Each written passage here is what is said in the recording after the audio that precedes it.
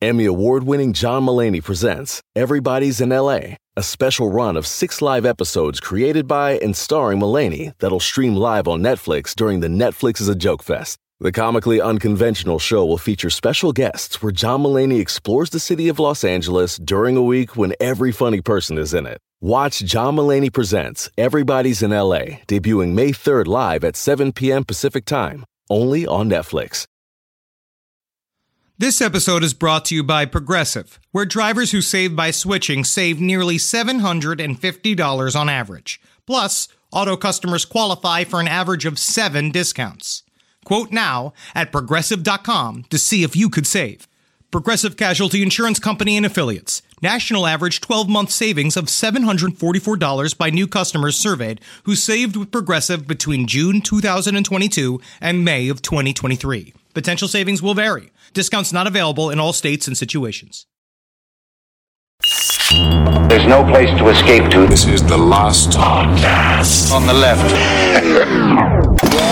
From your glade. That's when the cannibalism started. What was that?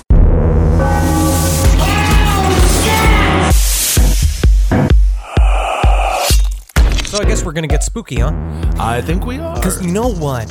The one thing I'd say about this year is that it hasn't been frightening and anxiety-ridden enough. That it's important. No, it hasn't. To add a layer of, but you know what? Truly, the one feeling I've been missing mostly is spooky. Yes. Because even in our new there's place, a difference between spooky and existential dread. Yes. Because spooky, you actually feel alive. It's kind of fun. In dread, you're just like, I'm dying. Am I dying? Am I dying? But I'm alive. I'm technically more corpulent. I'm more filled with food and water than ever before. But at the same time, I'm a skeleton. Indeed.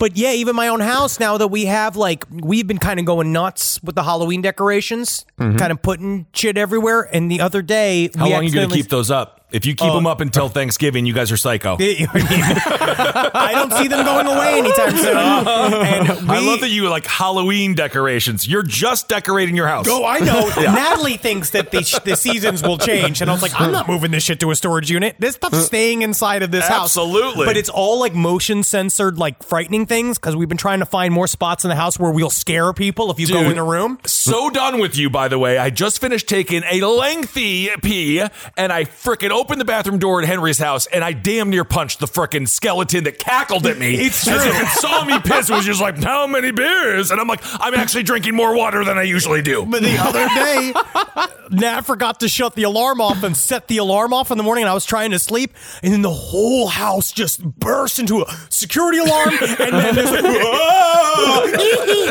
you're living like Ernest Scared Stupid. Yes. That was the goal. All right. Welcome to the last podcast on the left, everyone. I am Ben with Marcus and with Henry. Why are we talking about spooky things? Because this episode, it's all spooky spaghetti. It's creepypasta. Is there any other term for it? Like, I don't know, like stories. Creepy crepes? Maybe creepy crepes? Something like that? Malevolent manicotti. Manicotti. Ooh, malevolent manicato. What it's nice about the Italian accent is that we can still do it. Really? We can still go out there and go, and I'm not going to have the Italian council coming at me because they're too busy hiding the bodies. Indeed. Busy folks feeding them to rats, which I do after having a rat in my house. We talked about this when discussing the Iceman. I firmly believe they can eat a human body. Of course they can. Absolutely. Yeah. Rats are still the scariest thing that I have ever had to deal with in my home. Besides your roommates? Besides my roommates. What about the time that somebody shit in your tub? Well, that wasn't scary to me because I wasn't even remotely close to there. And that woman married that man who dumped in the tub after she stepped in his poop. Folks, just have your partner step in your fecal matter. And if it's not love after that, you'll know. All right. Who is? We decided we're going to getting spooky. Decide in show who reads the first spooky spaghetti, though. Marcus, make your case for why you think you should read first. I think I should read first because I'm trying something a little different with this first spooky spaghetti story? I would say is different the way to start? I would say I don't know. I'm trying to go first because mine chronologically might be earliest. All right, well, I'm going to go first because mine is 2 minutes. All right, let's just... But wait, before we start, we got to get in the mood. Oh, yeah, get him in the mood, buddy. I'm we're sorry. getting- Yes, we're of getting course. fucking Jumping the gun. spooky. We're doing this, Of course. guys. All right, Halloween's approaching. Don't fucking think about the election. Don't think about You that. just made them think about because it. I am projecting. Oh, delete it. So we're sitting here because normally I'm going to say, roll up a big old hogs. Like, I think that's already, I'm presuming that. Maybe a protein-based hog's leg. Well, nowadays you can get the THC water, you can get the THC gum. I'm saying know. right now, get yourself hydrated and also deeply, deeply paranoid with Yes. some THC water. Roll up. What I now do, and I got those rosin joints. I know with what the you fucking the crackle in it. This shit. Honestly, what's nice about it is that it alleviates your consciousness from Does being it? present. I don't know. I For me, just it did. sat there and I was like, I can't believe I said that in 7th grade on the school bus. No wonder everybody hated me. And I just did that for 7 hours when I had your spackling joint, whatever the hell you call it. Well, that's because you're Cali sober right now, and what really helps that is Except for- bourbon. Yeah. I did drink during the debate because you got to have a little fun with it. Have to. Yeah. Although I do want to say when it comes to the THC weed vape, before you get everyone in the mood, when it comes to the THC weed water, I did buy like 7 of them because I'm not trying to drink so much BLs. Yeah. And I found if you drink 6 of those, man, Bud Light is like not a drug. It's like I was just like, holy shit, how much? Like, and it got crazy. Oh my God. But I think it's important for everyone to get to a place where you're genuinely scared. So think about it, because I feel like right now, quarantine, we're in the middle. Let's not, normally we like to stay timeless. Absolutely. But we're here in quarantine presently. And you're, like, let's say you're alone. And how scary is that? I mean, I know that if you're single, there's a lot of things about scary about being single, but also I think not. it might be scarier if you were with somebody you hated. But yeah, I'm sure. I mean, but the idea is that, like, like if you're alone, like you go home late at night and like, especially if you're some kind of nurse or you have to work outside of your home and you don't know who just comes inside of your house. And the idea of like your neighbors being turned against you just by society and just in their own worlds of paranoia and intensity. And eventually you'll find yourself realize that you are a lone victim in a sea of enemies. And isn't that scary? But also it's very scary as well to be in a couple. Because it is, yes. you never really know your partner. No. You don't. Because I was recently Look at that watching Chris Watts documentary. That's what I was just about to bring up. The Chris Watts Family Annihilator. The Chris Watts Family Annihilation. So this Don't man sell it like it's a shop product. That's what it the is. Chris Watts Family Annihilator. It kills any onions you need to have diced and sliced. You don't know your husband. You don't know your wife. Every day they could be feeding you lies, and they can sit and tell you every single thing that you want to hear and be everything to you that you want them to be. But guess what? One day they could meet somebody with brand new breasts and kill you and the 2 kids in a blink of an eye. I don't know how you prepared people. I guess everyone's scared now. But remember, but also ghosts. Also ghosts. All right. So man, fucking get high as shit because Also this is the only ghosts. thing we got. The Henry Zabrowski story also ghosts. All right. I will just jump us in here. This is called Dark Web Treasure Hunt. Who doesn't love dark web treasure hunts? How are they going to see where the treasure is if it's so dark? Okay. Man, oh man. Here we go. Estimated reading time, 2 minutes. Let's do it. Let's see if we can get it down to a minute and a half. All right, so here we go. It's birthday time. For my birthday, I'm reading now. Also, who wrote it? Let me do this. This was written by Richard Saxon. So that's very cool. Saxon. Richard Saxon. The old Dick Saxon there. God knows you do that on a fucking public school bus. You will be killed. Okay. Get to the story. All right. For my birthday, I decided to treat myself to a dark web mystery box gift. That is not sad at all. That's stupid. It was for his birthday. It was a service I'd used several times before, and they had never disappointed, sending heaps of useless but funny things to my doorstep. Happy birthday! A note on a box read. I picked up the package, placed on my doorstep, and noticed a letter was attached to it. Indeed. I wonder if it was a letter C. No, it was a letter that you read. There comes a time in every... There comes a... This is the letter. I just feel like I'm stuck in a car with you and I'm your son and you're trying to connect with me. It's like the movie Dutch. Okay, this is what the frickin' letter said. It said, there comes a time in every man's life where their skills and knowledge has to be tested. With that in mind, I shall set you out on a treasure hunt. Please follow the instructions within the box. And for safety reasons, burn every letter once it's been opened or solved. Very much like, what was the name of that great television show? Get Smart. Or the other cartoon. Is it like Get Smart? Well, yeah, because... Are you thinking about Inspector Gadget? Inspector Gadget. And then there's Mission Impossible. Inspector Gadget. You have to destroy the letter, and he would always have a problem destroying the letter, and then he would just give it to his daughter Penny, and then she would die or something. To my surprise, the note was signed by Pete, my best friend since childhood. It was a neat surprise, but I was confused as to exactly how he'd gotten involved with this anonymous service. Whether he was just an active user there himself who'd recognized me, or if he'd been contacted by the website. I didn't know. Nevertheless, it seemed like a cool gift, didn't it? My first clue would simply be a piece of paper with two incoherent words written on it. Van Mace. Okay. Van Mace are the two words.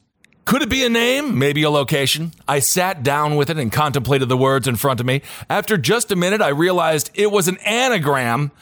The letters the letters just had to be rearranged to form a new meaning. Yes, that's an anagram. That's what he said. He's explaining it to the reader, which is very nice of him to do that. So, what was the hidden? What do you think was the hidden message? Van Mace. The hidden message. What do you think it was, Marcus? Van Mace. Anagram. Rearrange the letters. Van Mace. Man cave. It was man cave is the word you're looking I've for. heard of those at Home Depot. Yes. It was a reference to Pete's basement, a place we'd frequently spent our Saturday nights playing video games and drinking whiskey. Ooh. I burned the letter in accordance with the instructions and quickly made my way to the man cave. There I used my spare key to unlock the door, half expecting a surprise party. Instead, all I found was another clue. Oh, good. An ace of spades and a picture.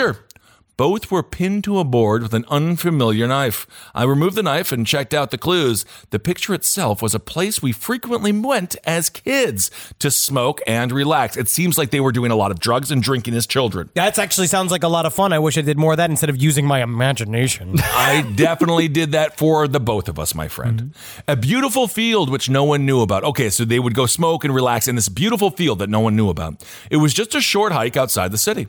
I made my way there in about an hour. Our usual place was hidden in the shade beneath some trees. Why don't we have a place where we go, Kissel? Because we didn't secretly blow each other and be like, we're just getting drunk and we're just smoking joints. It's like sometimes you blow each other when you're doing that. Yeah, I guess you need a lot of room. Yes, indeed. You want to be under a tree. Once there, I noticed a shovel sticking out of the ground. On top lay some fresh dirt. Because you also know the ace of spades is the card of death. Isn't that something? Spade. It's a hint. Spade, ace of what he's about to talk about. Interesting. Spade, ace of spades. Very creative, I chuckled to myself. Spade. Oh, ace of spade. Oh, that's perfect. Great job. Without hesitation, I picked it up and started digging through the hole. After less than a minute, I hit something solid. Expecting another clue, I bent down and brushed away the dirt. As I put my hand on the cold surface, I immediately retracted it in shock. It was Pete! Buried under the dirt, dead from multiple stab wounds to his chest. In shock, I called the police, devastated by the loss of my best friend. Well, I don't believe you. I don't believe mother. Well, I waited, I sat down and tried to figure out what the hell happened. Well, it seems like he was stabbed a bunch. Yeah. That's when I realized that I had burned every note and that my fingerprints were all over the murder scene. Oh! From the strange knife in the basement to the key. And the shovel itself used to bury him. I'd been set up. That's how it ends. I feel like that's how your life will end. I've been set up. All right. So anyway, Richard Saxon, he didn't kill his friend Pete. He was set up. I just love that the end of the movie is just the idea that he had been set up. Do we know, was he found guilty? Is there? Well, no, because then we have to get in jurisprudence and we have to talk about fucking crime scenes. We have to get into forensics, all this bullshit. We got to find out if he got a good defense attorney. Yeah. And find if he rolls out the Hopefully whole thing that he money. was molested. Yeah. You know, and how often him and Pete used to go blow each other in that field, and maybe he felt it wasn't consensual. It's like a whole thing. He throws Pete under the bus. You got, what's his name? Baez? Casey Anthony's Jose lawyer in there? Baez, Jose Baez, absolutely. yeah. Dark web treasure hunt. Great job, Mr. Saxon. All right. Okay. Very nice. Who goes now? Should I go? Go Or you ahead. wanna Go go? ahead. You go ahead, my friend. You go ahead. What I try to do this episode is that, I've read a lot of erotica, and I've surprised our audience time and time again. You read a lot of Bigfoot erotica. I did, and then a lot of Mothman erotica and a lot of Slender Man erotica, and I feel that this time my goal was to try to be spooky. Okay. Because I needed it. I needed to see some ghosts. I needed to see a werewolf. I needed to be pressed down upon by a Dracula. Okay. So this is a real article from the Alton Daily Telegraph. This is from December 8th, 1890. Damn. Ooh. Wow. Going back in time. Going back in time. Back in time. One ghost story is nearly always productive of another. There is something peculiarly mysterious about ghost stories. Although no one yet has been found who has felt that he could say positively that the apparition he saw was someone who at some time inhabited a tenement of flesh and blood and walked among men. A number of years ago, the writer was sitting in the office of, at that time, a well-known physician. The subject of apparitions happened to come up by the report that a ghost had been seen in the eastern end of the city. The doctor said, "Well, if you have no objection, I will tell you my experience with ghosts." I hope by well-known physician, he's well-known for being a physician and not like a juggler. And then he went doctor. And then he's a doctor. Yeah. Always got to shift because there's no money in juggling. Because everyone's just waiting for you to drop shit and no one really cares about the balls. I know, it's more fun when they mess it up, isn't it? The doctor was a good storyteller and could always have an audience when professional duties permitted. Settling myself in a chair comfortably, I said to the doctor, "Go ahead. I am fixed for ghosts tonight." After pondering a second or two, and casting a glance around him as if looking for someone, he began. "Some 10 or 12 years ago, I had a very large practice in the American Bottom, east of Alton. I would frequently be called out at night in that neighborhood and spend a large portion of it in making calls and in returning to my home. On these occasions, I always took my driver along. He was a tall, muscular Irishman, strong as an ox, and apparently without fear. Technically the driver took him along. I don't appreciate that. I'm the man in the back seat. And the best part about a driver is that he has to take control, because if not, if I lose even an ounce of respect for him, I will blind him with my hands and kill us both. All right, Doc. We both had weapons with us in case of need. Oh, man, I miss when doctors had guns. I know. Yeah. We never had an occasion to use them, unfortunately. I added the unfortunately. The night in question, I was called to attend a family living about 6 or 8 miles below the city on the St. Louis Road. It was one of the handsomest nights I ever saw. The moon was full and cast such a glorious light that the trees and houses seemed illumined. Handsome night. What, did the moon have a mustache like Burt Reynolds? It was Were you the a kind of- handsome night? I never heard that before, Doctor. It was the kind of night that made me want to come on the knees of an Englishman. That's a handsome night. All right. The air was keen and crusty with frost. A typical December night. We reached the homestead of the family, where the call came from, about 9:30. I'd found 2 cases of diphtheria in almost the last stages. I stayed with the family for a couple of hours, affording such relief as I could. Between 11 and 12, we started on our return. I felt somewhat blue over the prospects for the recovery of my 2 patients, and with foreboding fears that more of the family might be taken down with the dread disease. I said nothing to my driver, meditating upon how little a physician could do with all his much-vaunted skill. when death put in a claim. Yeah, you're not going to beat it. They call it a practice for a reason. Indeed.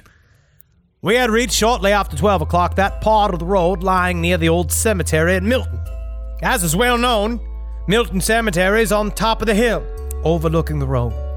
Noticing the hill, my thoughts ran to the many ghost stories that had been told of that famous spot. My attention was suddenly called by an exclamation from Patrick, my driver. "By all the saints, Doctor, what's that ahead of us?" Quickly, Never trust an Irish driver. he's a big, he's strong as an ox. I don't know. Quickly glancing in the direction, I saw a figure, some 200 yards in advance of us, standing in the middle of the road and apparently facing us. It seemed to be the height of an ordinary person, but it appeared to be covered in a sheet. I thought it was someone trying to frighten us. I told Patrick so, and we drove on until the horse caught sight of the object and would go no farther. I think it's Mitch McConnell trying to get the Klan on his side for another Senate race. Got the fuck out. Hello. Fearing that the animal might break the vehicle, I said to Patrick to hold the horse, and I would go and investigate the apparition. So I took the buggy whip in one hand and my pistol in the other, prepared, as I supposed, for the would-be ghost. As I drew near it, I saw that holes appeared to be cut in the sheet, and about where the eyes and nose ought to be, but there was no movement in any part of it. It was as cold and as stiff-looking as a marble monument.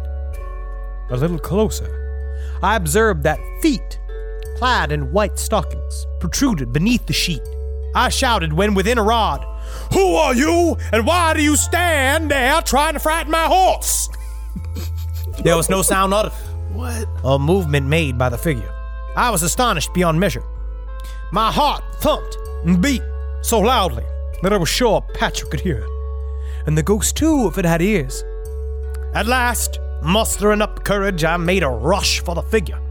I raised my whip and brought the heavy end down with all my strength on the figure's head. But imagine my surprise. Instead of striking the creature, my whip cleaved through it and struck the place where its feet stood. The next instant, the most unearthly, the most horrible yell that ever pierced the ears of any mortal came from the spot where the blow from my whip was aimed. The shriek of a dozen catamounts could not have equaled it. I was paralyzed for a few seconds. When I came to myself, there was nothing to be seen. The echo had died away. Turning towards my buggy, the horse was a prancing and a jumping. And when I reached it, the animal was covered with sweat, trembling like an aspen. And Patrick was speechless. Do horses sweat? They do. Yeah. Really? Not like Oh, dogs, yeah. huh? Oh, Interesting. Yeah, you can make it sweat. Give it one of those polygraph tests. I said, like, well, do you really like hay? You're looking for some dick. If you paint a horse, it will die. Really? Yep, try it. Good to know. Let's get a horse. Yeah, let's buy one, sure. Mythbusters. Dumbass Mythbusters? Dumbass Mythbusters. Yeah. After having spoken to him several times, he stammered, What was it, Doctor? What was it, Doctor? What was it? I didn't tell him. I didn't say anything. We drove off in silence, and as we passed the spot where the figure stood, the horse shied and plunged, and a peculiar odor seemed to pervade the atmosphere.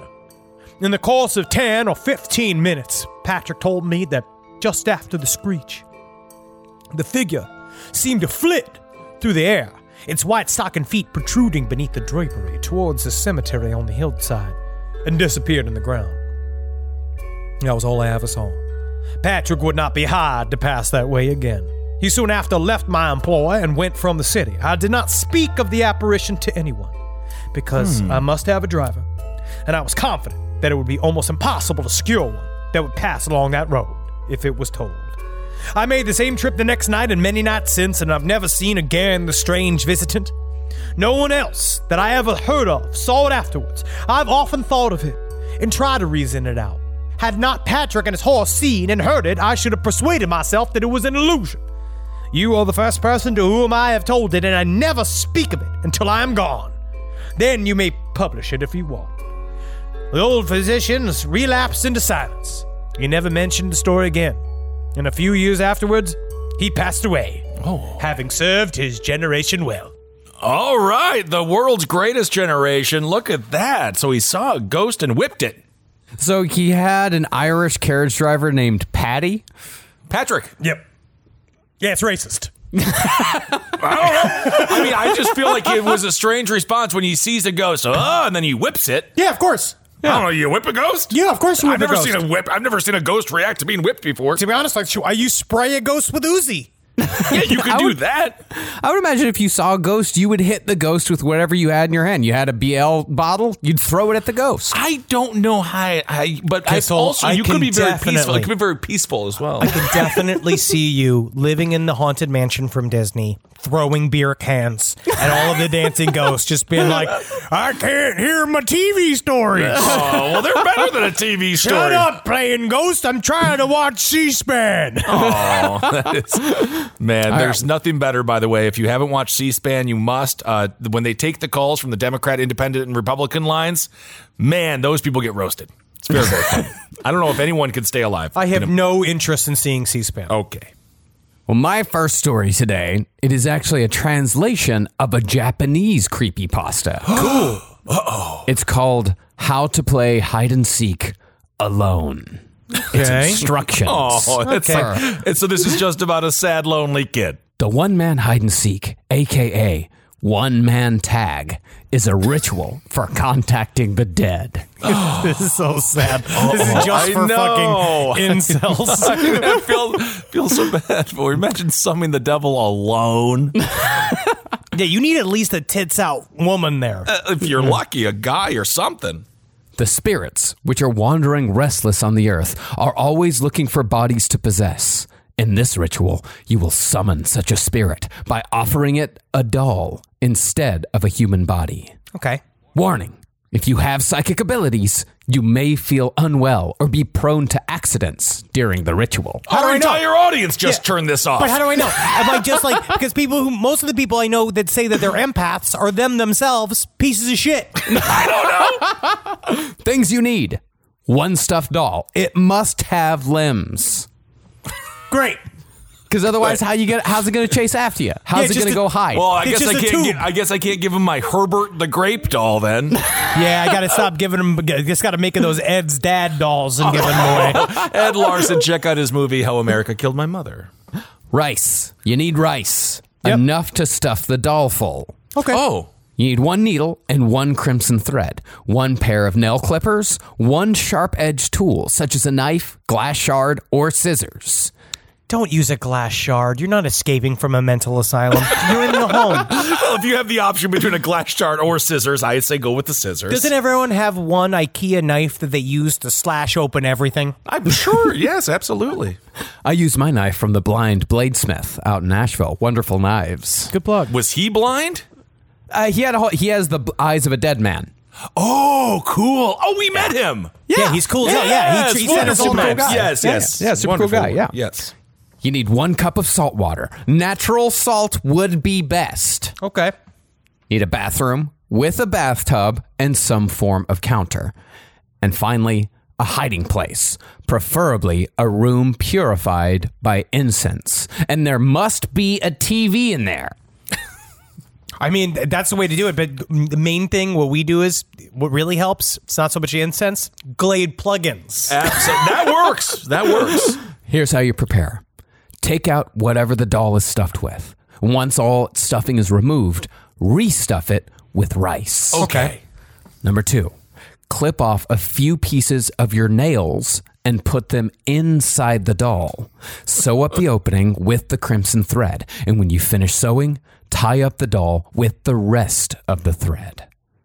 Number 3, go to the bathroom and fill your bathtub with water. Okay. Number 4, return to your hiding place and put the cup of salt water on the ground.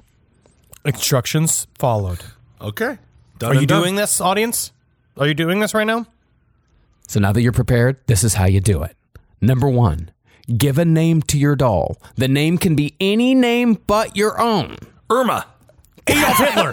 No, you can't do that. Okay, Mussolini. No, that's not good. What's his first name? Was his first name Alfred? It was Benito. Oh, yeah. Benito Benini. Chachi. Oh. All right, Chachi. Let's go with Chachi. And when the time is 3 a.m., say your name first. So let's say Henry. Henry is the first it. You say that to the doll 3 times. So say it, Henry. Henry is the first it. Henry is the first it. Henry is the first it. Oh, no. Now go to the bathroom and put the doll into the water-filled bathtub. Okay. Now, it's all falling apart. It's full of rice. Yeah, it's going to expand. I'm not like an expert sewer, so most of this is just this is all a mess. Yeah, you're alone for a reason. Ruined everything. Yeah, no skills. Yeah.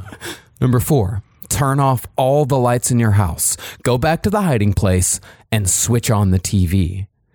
After counting to 10 with your eyes closed, return to the bathroom with the edged tool in your hand. That would be your knife or your piece of broken glass. Don't, because then you can't even grip on it. Just get a knife. Well, you could tape it up like a shank. What, are we in prison or you're in your home? They're trying to summon the devil. Then you go to the bathtub and say to the doll, I have found you, Chachi.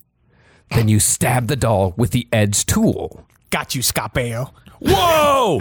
Say, you are the next it, Chachi.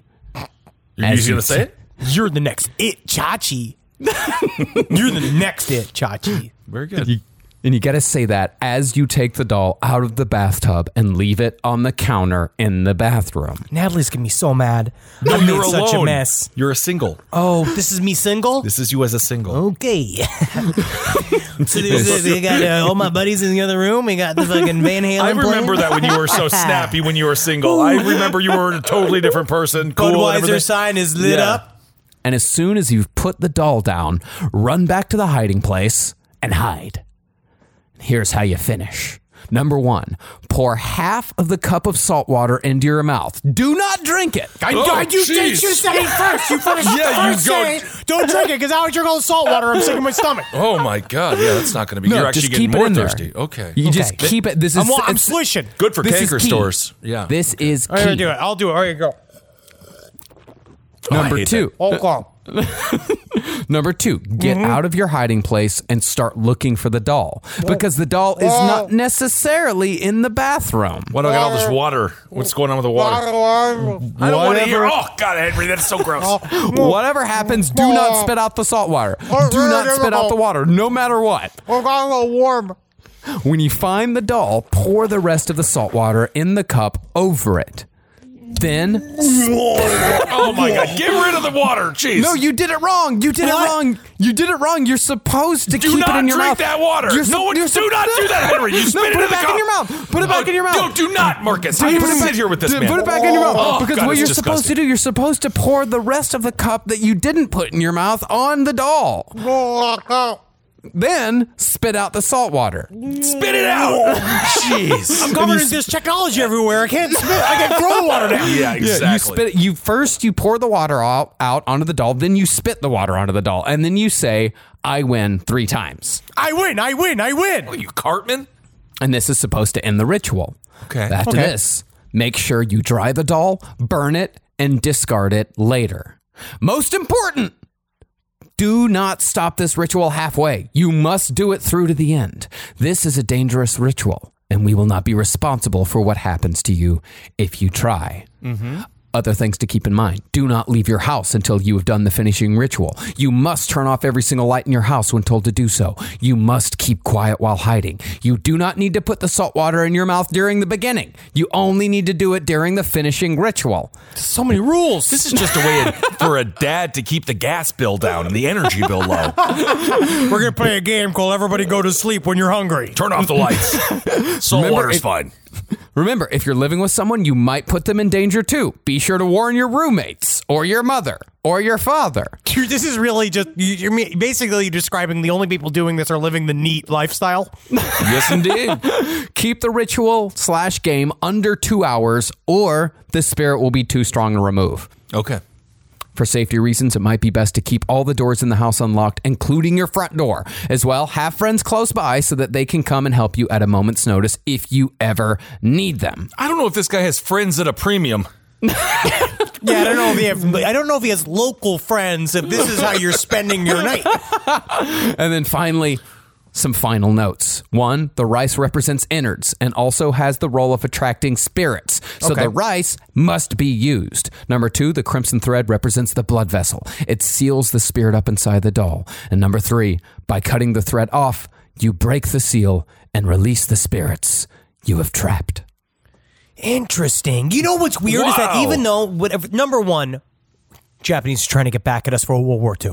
They're still very This is upset. number 1. Yes, indeed. This is first step 1. They're just slowly infiltrating us. That's just what they do. Well, I was Number watching 2, House Hunters International, American couple. They wanted to go to Vietnam, and they were complaining about the prices. They always do. They go to another country, and they're like, why is, I wish it was like America. You're moving to Vietnam. It's not like America. They're not going to like you too much, I don't think.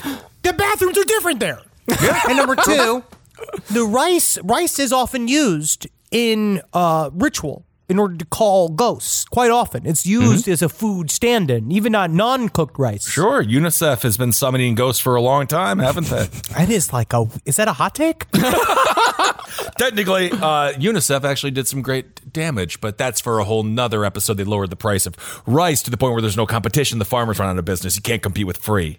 This is scary. Honestly, this is the spookiest we've gotten. Economics or something that's past me. I know more about ghosts and tulpas than I know about global economics. Next creepypasta, the horrors of good intention. Oh my God, this creepypasta brought to you by Steve Forbes. How excited. I cannot imagine. I'm sure he has some creepypastas in his past. Yeah, I think he's got a fucking creepypasta in his pants. Think of Steve Forbes. I want him nowhere near my kids or my dog. Well, I don't think he'll be coming by anytime soon. I guess I got to keep drinking this water, huh? So this story, this is a twofer. It's a two-parter, but I'll just read the first part now. Oh, I just made this like mouth soup. I My know, water buddy. is so warm now. Do you want to go throw it away? No. I'm locked in now. I'm a host. Oh, good Lord. All right. This one's called A Halloween to Remember. Very exciting. You don't want to forget Halloween. Never forget Halloween. And it is written by... You always sound like the people who fake sell things at Ollivanders in Harry Potter World, where you're just trying to go through the descriptions, where they all just been like, "You look someone that should have a number 4, where it's full fat ones." Full fat ones? No, this is actually written by Sloshed Train. Sloshed Train. So very excited to read this for you all again. It is entitled A Halloween to Remember. My friends and I decided to go trick-or-treating this year. Very fun. We were teenagers that wanted some candy and to TP some houses. We lived in a massive neighborhood, so there was always a lot there was a lot to go around. After 2 hours of going around the streets, egging and TPing houses, and a very lucky escape from the police, we were ready to end the night. That's kind of fun. Remember that? Did you ever TP? Anyone ever TP here? Yeah, I TP'd. I definitely TP'd. You know what? I never TP'd, but I pee-peed. We all stopped at a dark street. Kill me. One of my friends asked, "Should we go?" Another friend replied, "Okay, one more street." I stared down the dark street, unable to see the end. There was something odd about this street, like it did not belong. The houses were completely different from the houses in the neighborhood. The houses look abandoned, and there were no lights either on the street or in the houses. I just watched Freddy's Dead last night, and so he good. does. It is not good. Freddy's Dead? It is. Love Freddy's Dead. New Nightmare? No, Freddy's Dead. The 3D one, it is not good. But in the parlance of Freddy Krueger, every city has an Elm Street, where they just break all the rules. Every city does have an Elm Street, mostly. Freddy's Dead, not good. Rewatch it. I might have to rewatch that. Because I'm pretty sure I've seen every one of them. I always love the Freddy ones, but maybe it's blurred together. That one is not good. Okay, wow, hot take. I stared down the dark street, unable to see the end, as we talked about. The houses were completely different. The houses all looked abandoned, no lights on, okay? So then he said, "I got a bad feeling about this, guys. Don't be a pussy. David. That's his name. Don't be a pussy, David. Change up the names so I can change up the voices so that I can hear different characters. Don't be a pussy, David. Thank you. No problem, although pussies are very strong, and I would say don't be a ball sack, David. Yes, Kissel. Don't be a pussy, David. We're just going to egg some houses and leave. If they do call the cops again, we'll sneak out of there. This place is freaking pitch black, my friend replied. I'm sorry I asked you. You did it. We walked down the coal black street joking around and telling ghost stories, as I just couldn't help feeling watched. Houses looked very different and didn't look stable. I knew something was up. I just knew it. The light from the other street began to become dimmer and dimmer. Okay, here. Dimmer. Okay, here. We took a bag. Okay, here, he's saying. We took a bag full of eggs and toilet paper. We were cursing and having fun. I almost forgot to be worried. Crack! A loud noise echoed in the street. Crack! What was that? I asked.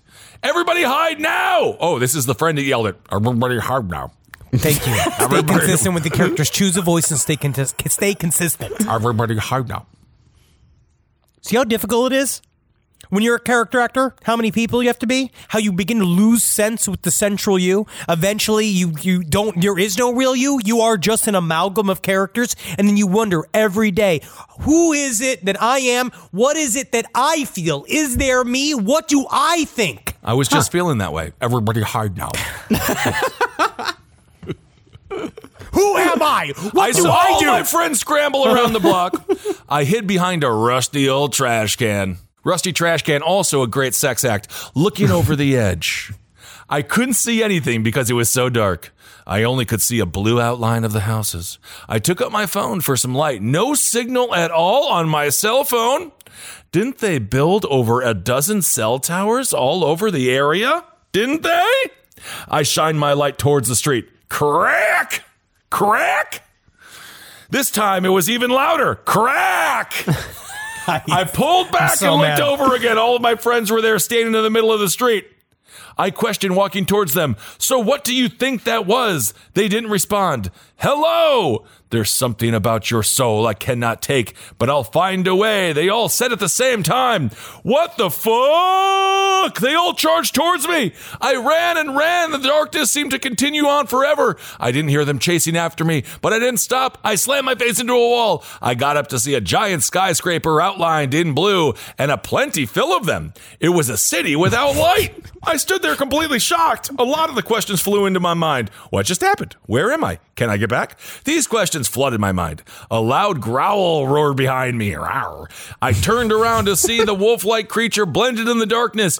Shit. I whispered to myself. I stood there looking straight at the creature. I regret my decision after that. I ran as fast as I could, hearing the creature's paws hitting the concrete.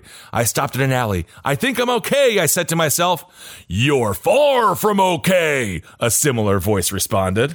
You sound like Trump going through his daily security briefings. I turned around to see an army of people standing. I tried to run, but another group blocked the other side of the alley. A tall man stood in front. He was dressed in black and was wearing a hoodie that blocked his face. What do you want from me? I yelled. And then he said, I want your soul. No, this is a different character. Yeah. I want your soul. Like I did with all the little friends here. I use this realm to capture as many souls as I want. Are we in the the weird fan fiction Altiverse? I yelled back, you bastard! And then he said, you're different. Your soul is special and very hard to get. And what makes it harder that you're protected, but no soul is strong enough to keep me out. Get ready to become my puppet. Oh, this is technically this is ripping off of Slender Man. Then they closed in on me. And then they closed in on me. I felt like this was the end, and that was just going to be the beginning. That was going to be made, that I was going to be made his puppet, and I couldn't do anything about it. A stereotypical light shone down on me. Not him again. Oh, no, this is what the tall man said. He said, not him again. I'm lost.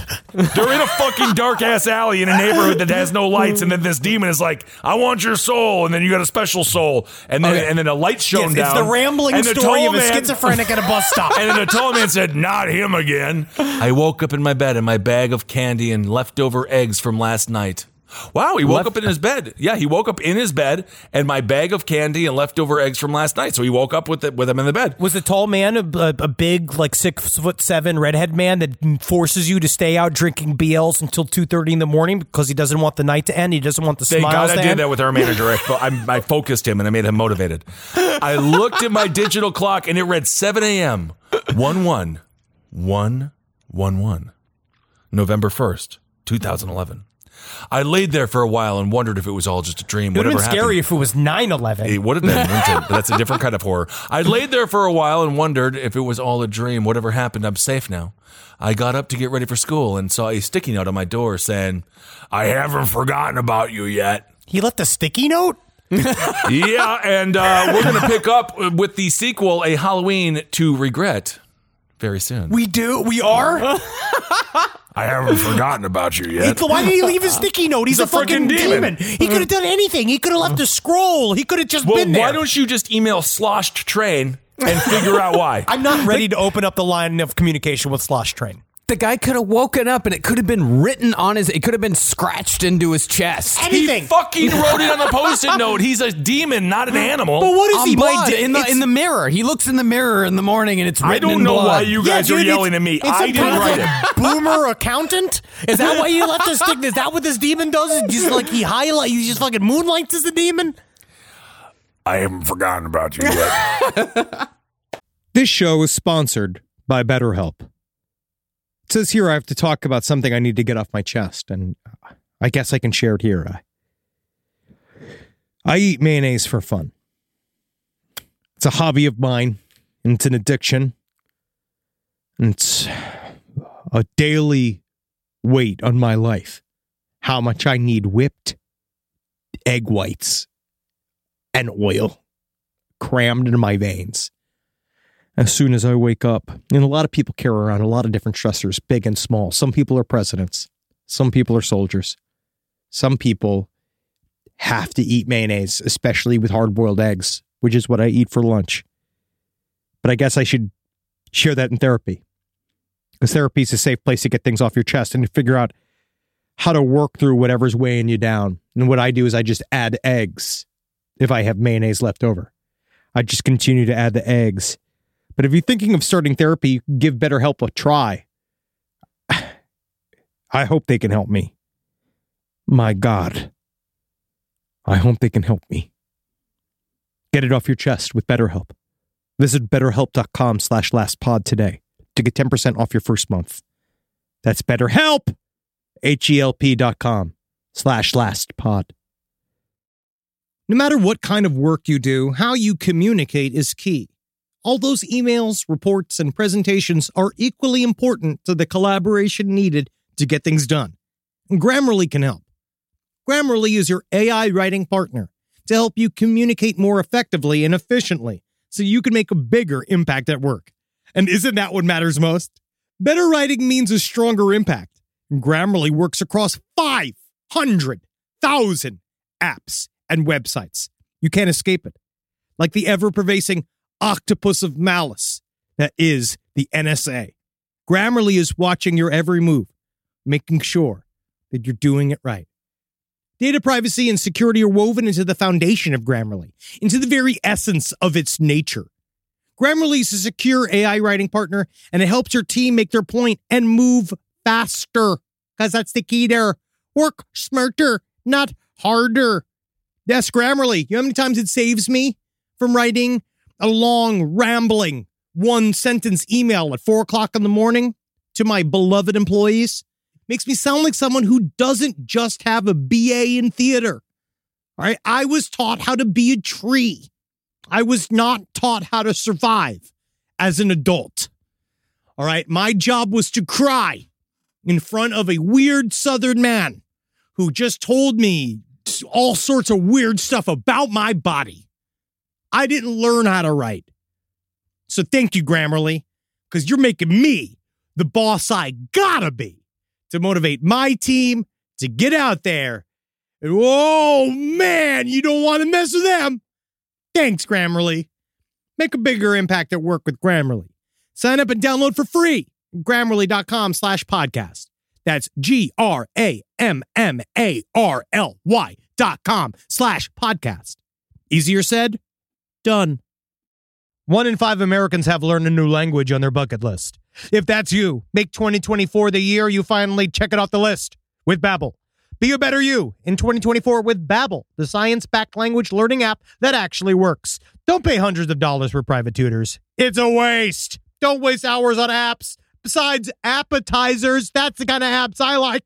Babbel's quick 10-minute lessons are handcrafted by over 200 language experts to help you start speaking a new language in as little as 3 weeks. Did you know that empanada is already Spanish? I didn't. Thanks, Babbel. Did you know that burrito is already Spanish? Wow. I just got to learn all the rest. And eventually, I'm going to be eating downtown Mexico. Thanks, Babbel. Here's a special limited time deal for our listeners. Right now, get 60% off your Babbel subscription, but only for our listeners at Babbel.com/left. Get up to 60% off at Babbel.com/left, spelled BABBEL.com/LEFT. Rules and restrictions may apply. Here we go. Here's a story called Memory Foam. Mammary phone? No memory foam, but Memory foam. mammary foam. Yeah, the boob that remembers. Yep. Okay. They all do. Now you got a memory that runs for years, and they Can you get remember a every breast- single mistake you've ever made. A breast implant with memory foam, huh? Well, now I'm thinking. I mean, you can really see her than your digit holes in them. There's monsters under my bed, Jimmy screamed, throwing himself between his startled parents. I never went to my parents' bed because I never wanted to, because it always smelled weird in there. Yeah. Well, I wonder what they were doing in there. Just your father's alcoholic farts and your mom's crying? Yep. Tears have a mysterious scent.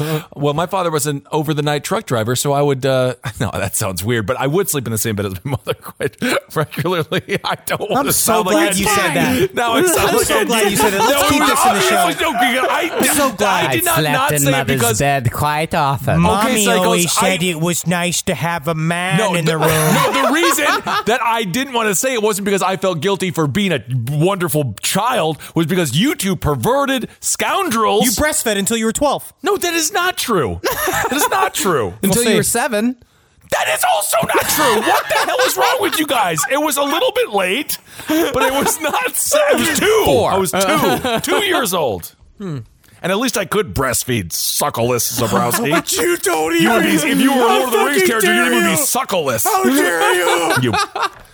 No, it's part of the reason why I'm a comedian. It's that I never felt the love of the bosom. Uh-huh. I'm glad that we got here. Mommy wrapped him up while Daddy offered assurances that monsters weren't real. Jimmy pleaded with him to go make sure he pulled himself up and plodded down the hall. All was well until they heard a loud thumping noise followed by silence. Jimmy's mother decided to check on her husband, leaving Jimmy alone in the dark. Jimmy heard the creaks of the floor and another loud thump, then silence.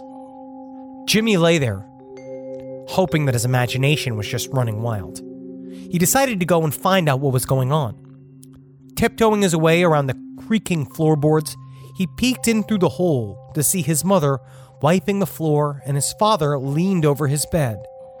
Jimmy opened the door slowly. His mother hopped up, hiding her hands behind her back. They're doing P-play. The biggest scare of all. Sorry, she said to him gently. Your father slipped on a toy and tore your bed.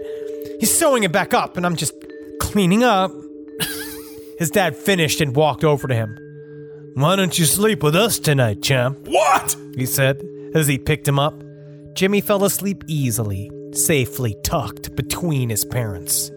Don't say it like that. Come sleep with us. Mommy's cleaned up. All Don't right, worry, you Mommy's guys are cleaned up. freaking- Come No. and sleep with your clean mommy and your clean daddy. It is a little strange that the father proposed the idea. Don't you come up in there and hop up on my knee. I think it's acceptable as long as the father is just like, God damn it, again, the kid has to sleep with us. Like, Jimmy, that's why the don't you only- sleep spread eagle on my face? Yeah. That ain't no way. You're not going to get a lot of rest doing that. Uncomfortable, yeah. Jimmy's parents seemed odd the next day. After dinner, they put him to bed without a word. He realized that his bed felt very lumpy and wondered if his father had re-sewn it incorrectly. He went to find his parents, but the door was locked. He banged on it, but eventually made his way back to his lumpy bed and fell asleep. Oh. He questioned his parents the next morning about the bed and the door, and his father sternly replied that he was too old to be afraid of monsters, and they would be locking him in his room at night until he'd gotten over it. It seems more like something a Casper mattress could solve. You have a lumpy mattress? I know the exact cure. We don't even have a discount code for them anymore. Oh, we don't? Nope. The night was cold, and sleep did not come quickly. Laying under his blanket, he noticed that even with the fan blowing, something was beginning to smell. He tried to ignore it, but ended up sleeping on the floor. This is like Kissel in his house. It's a Dutch oven. He's Dutch ovening himself. He convinced his parents to check his bed the following morning, but they found no smell or strange lumps. For lying, his father locked Jimmy in his room for the day. Jeez. Time passed slowly, and by late afternoon, Jimmy was nauseous with hunger, made worse. It's actually not nauseous, it's nauseated. Yes, indeed. Not good. Made worse by the potent smell coming from his bed in the afternoon heat.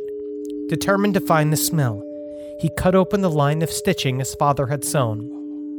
There, surrounded by stuffing, were the decaying but recognizable bodies of his parents. He began to scream at the sight of their rotting skin. He kept screaming until the knock came on the door. "Jimmy, are you okay?" came his mother's voice. Then his father's. "Remember, Jimmy, There are no monsters under the bed. That's scary. I don't like it. He's been sleeping on his parents for the past week. I'll sleep on your fucking parents." Oh my God. That was, honestly, a great twist. It was a very good twist. Very well done. You think about the demon or the ghost or the entity being under the bed, not inside of the bed like Johnny Depp in the first Nightmare on Elm Street. Mm-hmm. I'm still stewing a little bit on. I'm kind of upset with you a little bit, Henry. And then they recreated. You got to watch it again. I'll recreated the same kill in number 4, which is great. Number 4 just has like 2 times the kills of number 3. Well, that's the Puppet Master one, right? Yes. No, number 3 Dream has Warriors. the Puppet Master. That's Dream Warriors, yeah. Yeah, so number 4 has multiple kills. That is the Roach Motel kill. Yeah, that's one of the favorite kills. All that kind of Best shit. kill. That was great. 5 is not good as Okay, well. I'll have 5's got Freddy babies in it, but it starts good. But then when the Freddy babies start, then it gets weird. That's weird. That's when the series gets weird for you? Yes. Okay. That's when it becomes unbelievable.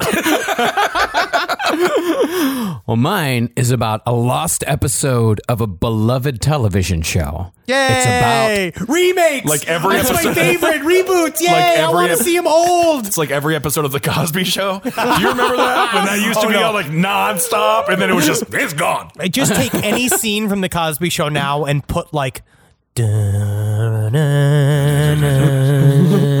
like music behind it, and it becomes very sinister. I believe that. This is about a lost episode of Seinfeld called The Mason. Who would have thought Ed O'Neill from Married with Children turned out to be the better dad? Yeah. Yeah, of course. Bill Cosby. Yeah. Yeah. He's a good guy. Yeah. He's a good guy. Yeah. Yeah, this one showed up on the X board, the paranormal board of 4chan many years ago. Oh, back no. when that was many years ago, back when it was still fun. Cool. Here we go. There's a story about a lost episode of Seinfeld floating around the internet. The episode was supposed to air around season 6, but it was mysteriously cut. The official story about the episode was that it featured Elaine purchasing a firearm after being mugged, but many elements about this episode were never revealed until recently. What's the deal with guns not being allowed? I say the bullet shouldn't be allowed. I agree. And What's the deal? What is the deal? Comedians in cars, they do get coffee. They forget. Don't forget the B storyline in the lost episode of Seinfeld when Kramer does stand up. Controversial. NBC executives refused to officially report on the episode until the Seinfeld Season 6 DVD commentary. I have the tape, but as someone who works within NBC, I can't reveal my sources. Whoa. It's Kathy Najimy? Could be. Love her work. Great witch. I work at the GE building in Rockefeller Plaza, and I have access to their digital archives. That's as much as I can divulge. We also have the entire original Seinfeld series in multiple formats, including original reels and VHS tapes. I noticed an episode with the production code 607 was missing from the tape set, and it was relocated in a set of old newsreels. The replacement episode, The Mom and Pop Store, was filmed a season later to replace the missing episode. The missing episode is oddly titled The Mason. The episode starts out as normal with Jerry's apartment, but the camera is much more steady. What's the deal with standing your ground? Isn't it everybody's ground? It's not your ground. It's not his ground. It's everybody's ground. Don't anger him too much. He can buy us and kill us. Jerry walks out as though he's been drugged and remarks that all of his family and friends have been dying lately. His buzzer rings and it's George. George runs up, half crying, and tells Jerry he's seen something terrible. He's mumbling and stuttering for about 5 minutes until he can form a sentence. There are still pauses for humor, but there's no audience or laugh track. George informs Jerry that planes have crashed into the Twin Towers due to a terrorist attack on New York. I want to see this happening? episode. This is good. This is real primetime television. Jerry turns on the news, and you can see modern footage of the 9/11 attacks, all pre-filmed several years beforehand. George says that isn't the worst part. Elaine and Kramer were in the towers at the time of the bombing. What proceeds is a graphic and explicit phone call of screaming and crying as Kramer says that something terrible has happened and Elaine is dead. Kramer screams, "There's no air in the building! There's no air in the building!" and he's burning to death, and then he's gonna jump. It is kind of funny if Kramer did it, though. The camera cuts to live footage of a man falling from the Twin Towers. George genuinely looks upset and says, "I'm sorry, Larry, but I can't go through with this." And he tries to walk off the set, but people stop him and push him towards the stage. He walks out Jerry's prop window, and you can hear him calling his agent. There's a lot of mumbling, and you can see candles being lit behind the stage. Jerry goes over to the bookcase and pulls it aside, revealing a ceremonial black table with candles, a dinner plate, and a strange box. Fuck yeah! There is a Masonic symbol against black cloth just outside where the fake stage window would be. What's the deal with adrenochrome? I can't even deal with coffee after 4 p.m. Well, that's one on the chopping on the floor there, the old editor's floor. Jerry says some weird things in a foreign dialect, and one cut of the camera shows a poster of Barack Obama. Whoa. This episode originally aired in 1995. Oh my God, this is Q territory. This really is. The scene ends with Jerry waking up in bed as though it's all a nightmare. Kramer comes in and asks if Jerry has seen a lizard. Oh yeah. Jerry laughs and says, We are the lizards! Whoa! The camera zooms slightly, and Jerry's eyes become slivered, like almonds. Yeah, he's a fucking reptilian, dude! This is anti-Semitic. This has become anti-Semitic immediately. It might be, but what's interesting about a reptilian comedian, airplane food tastes good to them.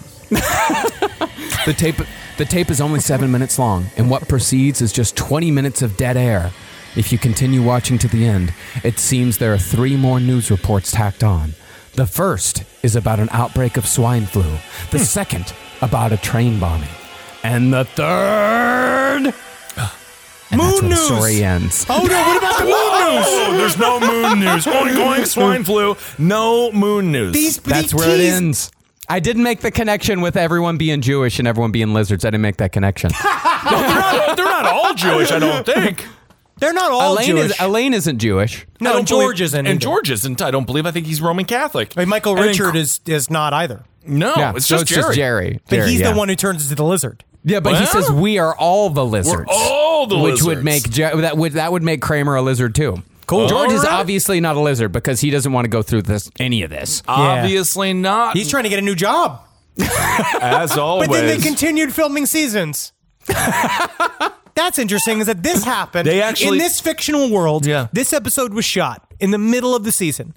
And they did a lot of covering up for it. But they still got together the next week and did the fucking, they did the puffy shirt episode. They did the whole thing, of course. I love the puffy shirt episode. All right, as promised, the sequel to A Halloween to Regret. This is A Halloween to Regret. Okay. And I'm assuming that Slosh Train also wrote this one. Let me just be How sure. long is this? It's enough. Slosh Train, thank you so much for, again, adding to the great fabric We of don't our even know country. what else he's posted. God, I'm saying I'm assuming he, but I don't know what else this person what he's involved in. A lot of ladies get hammered on the trains and on the planes. All right, here we go. It's hard to believe a year has passed since the incident. We covered the incident in the last story. I laid there on my bed trying Did you keep the Post-it note? Shit. You're ruining the vibe that I'm creating. I'm sorry. I guess it's supposed hard to to be spooky. believe that a year has passed since the incident. That was the one we talked about.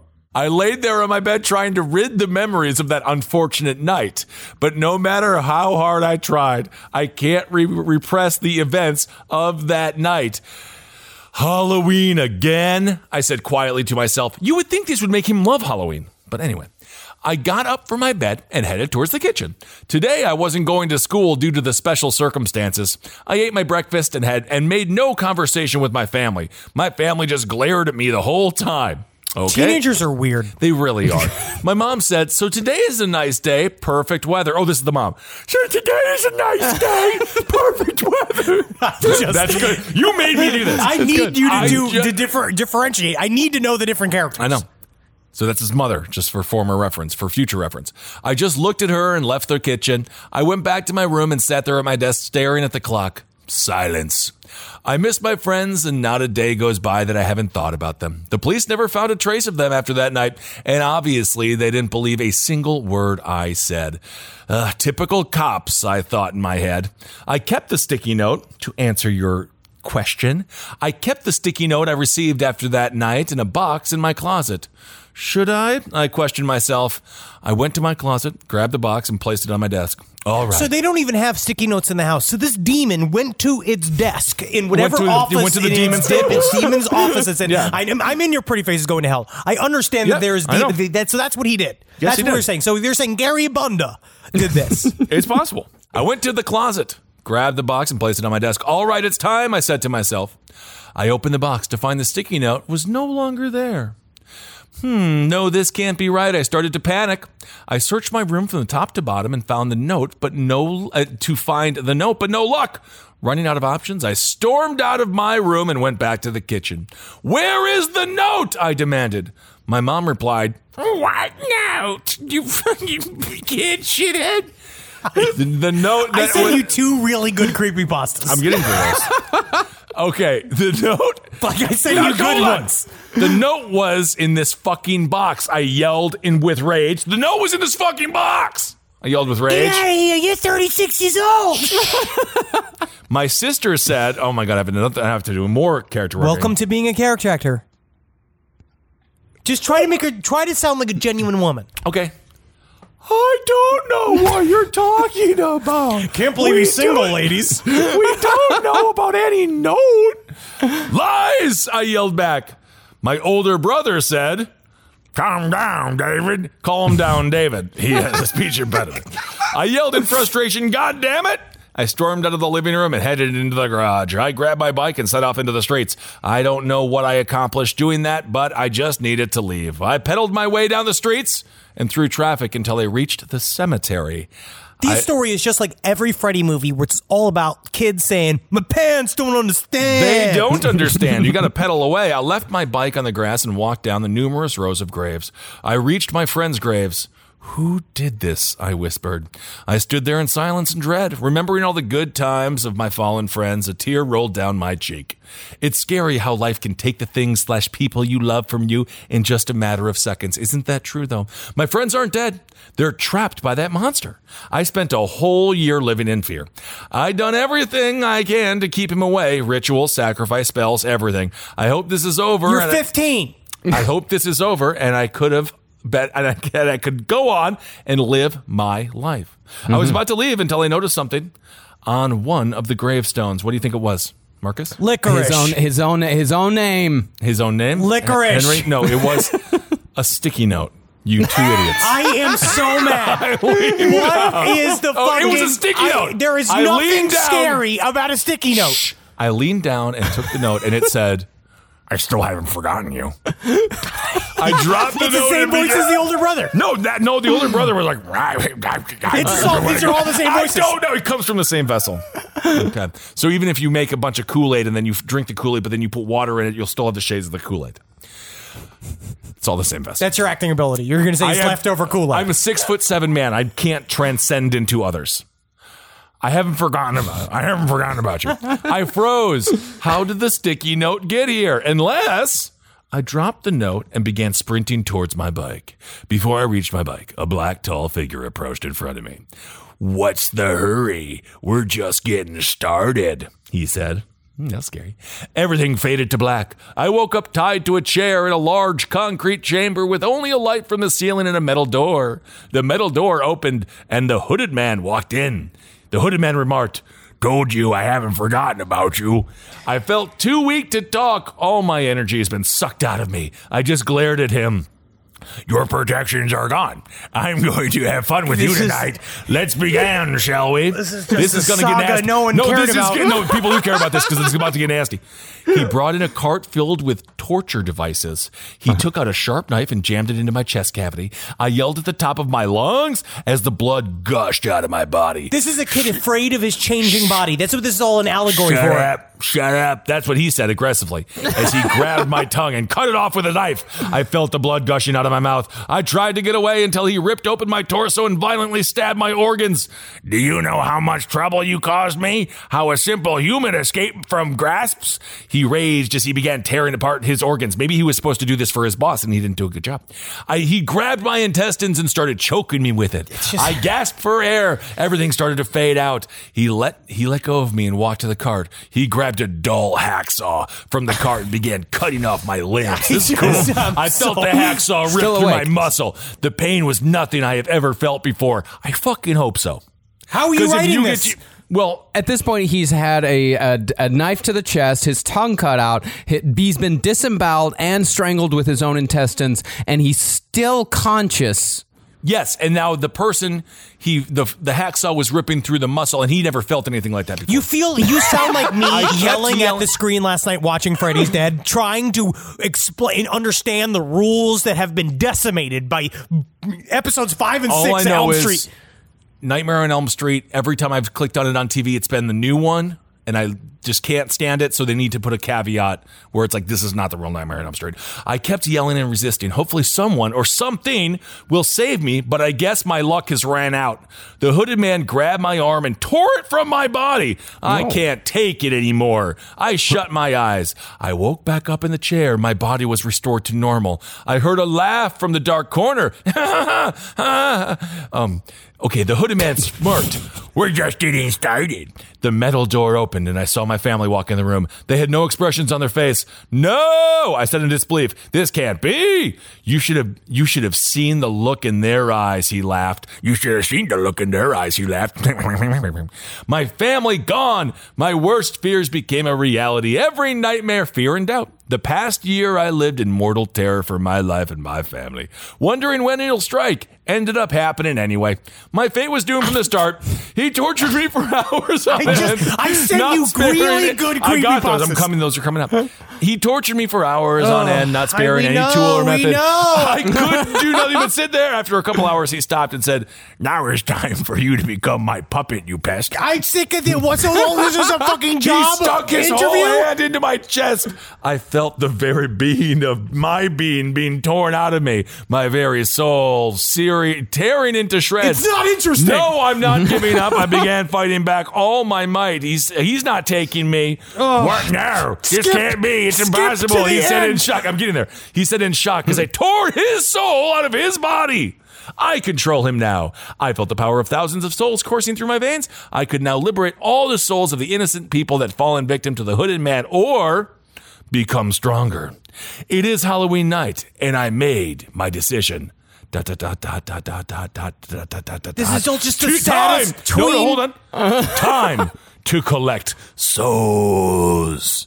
Written by Slosh Train. Yeah, but it's called A Halloween to Regret, and it sounds like he doesn't regret it at all. It sounds like he's pretty happy with the end result. Yeah, he got a job. Well, I bet you he would have liked if he didn't have any of that happen to him. I bet. You know what this is actually all about? You know what's weird?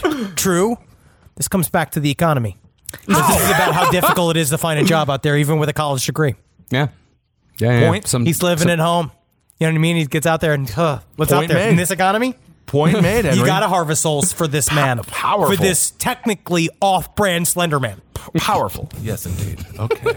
My sister is the best gift giver I've ever met of any person. It's Jackie Zabrowski.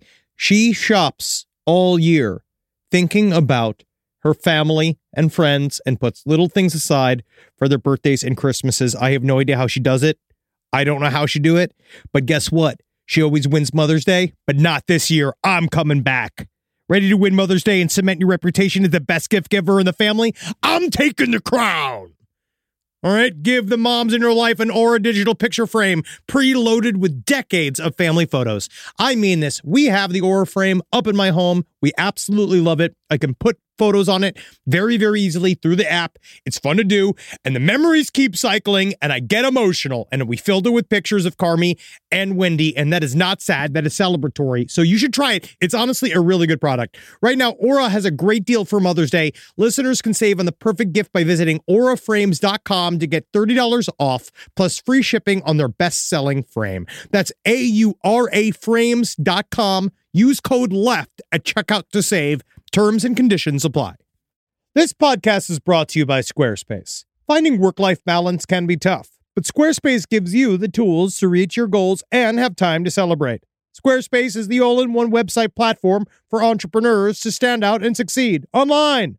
With the new guided design system, Squarespace Blueprint, you can select from curated layout and styling options to create a personalized website optimized for every device. Get your website discovered fast with integrated, optimized SEO tools. Plus, make checkout easy for customers with easy-to-use payment tools. And with Squarespace AI, you can explain what your site is about, choose your tone, enter what you need, and get auto-generated text. And that helps you save time. I know I'm sitting on about 2 literal wheelbarrows filled with horse pics. Now, part of the issue has been is a lot of these pictures are getting stopped at customs because some of them do depict various world leaders in horse-like circumstances that seems to be pinging a lot of these custom agents' accounts. Now, so what I've done to do is so while I'm trying to work on hand smuggling these horse pics over various country borders, I then also have time because Squarespace is doing all the other ad work for me to go and work on my Killdozer at home. So thank you, Squarespace, for allowing me to diversify in the best way possible for this country. Head to squarespace.com for a free trial when you're ready to launch. Go to squarespace.com/left to save 10% off your first purchase of a website or domain. Ah, Jules. Oh, Jules. Make a wife smile today. The road to getting engaged can be long and full of memories and pitfalls and landmines.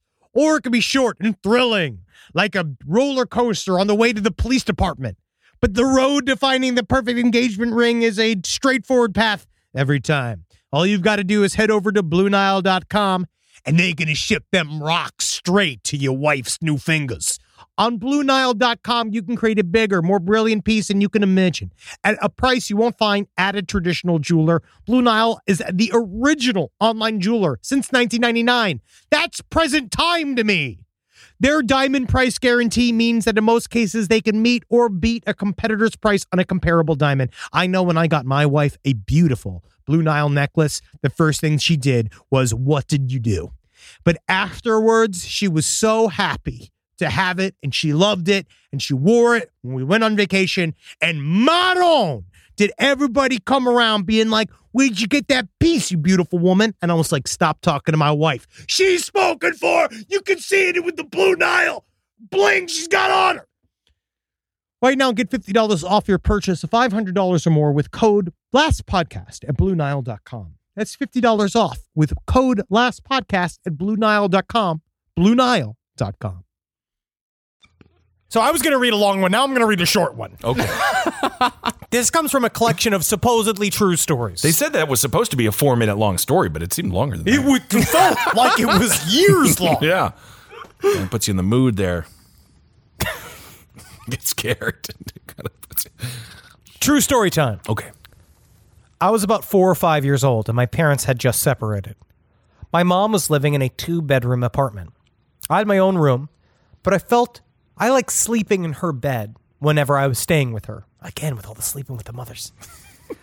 Our 2 bedrooms were at the end of the hallway, directly across from each other. Our apartment was on the first floor, and I remember that it was in the middle of the summer.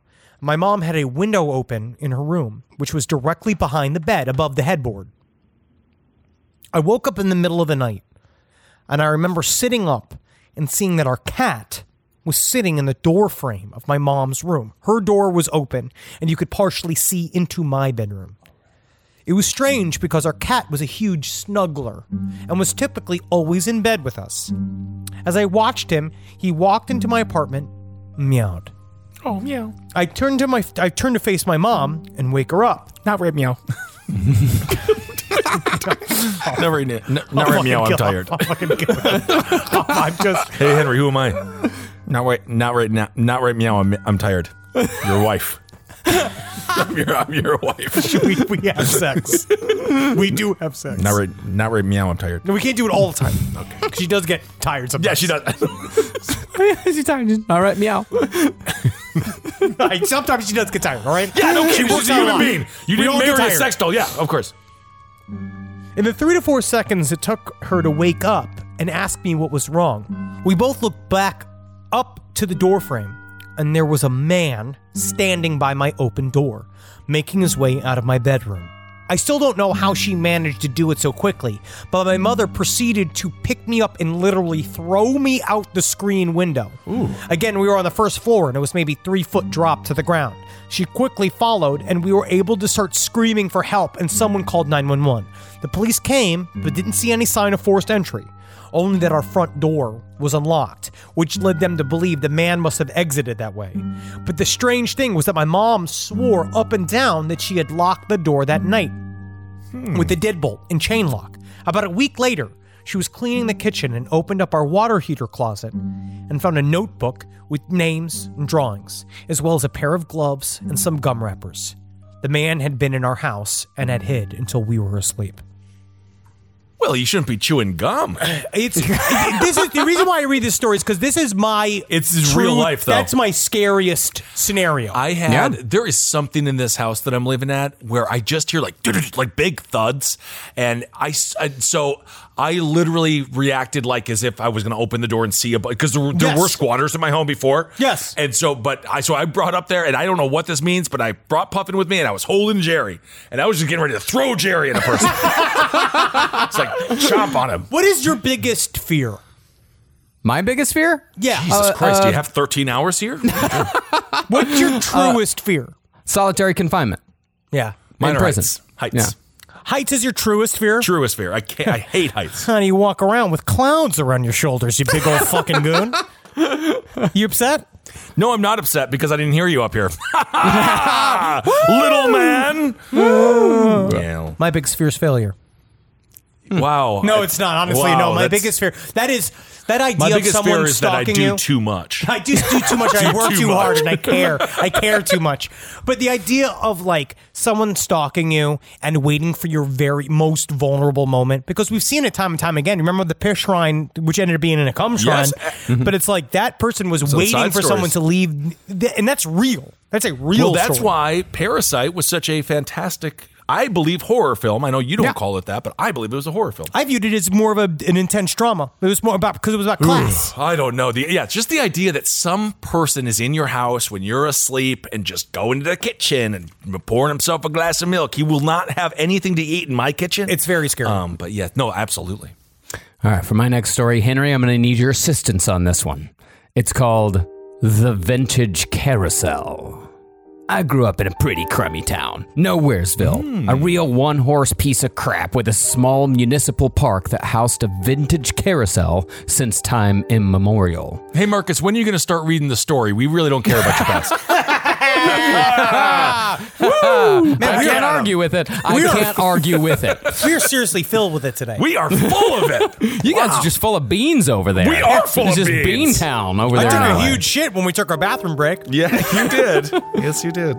The same elderly guy sat in his little booth in the center, no matter the weather.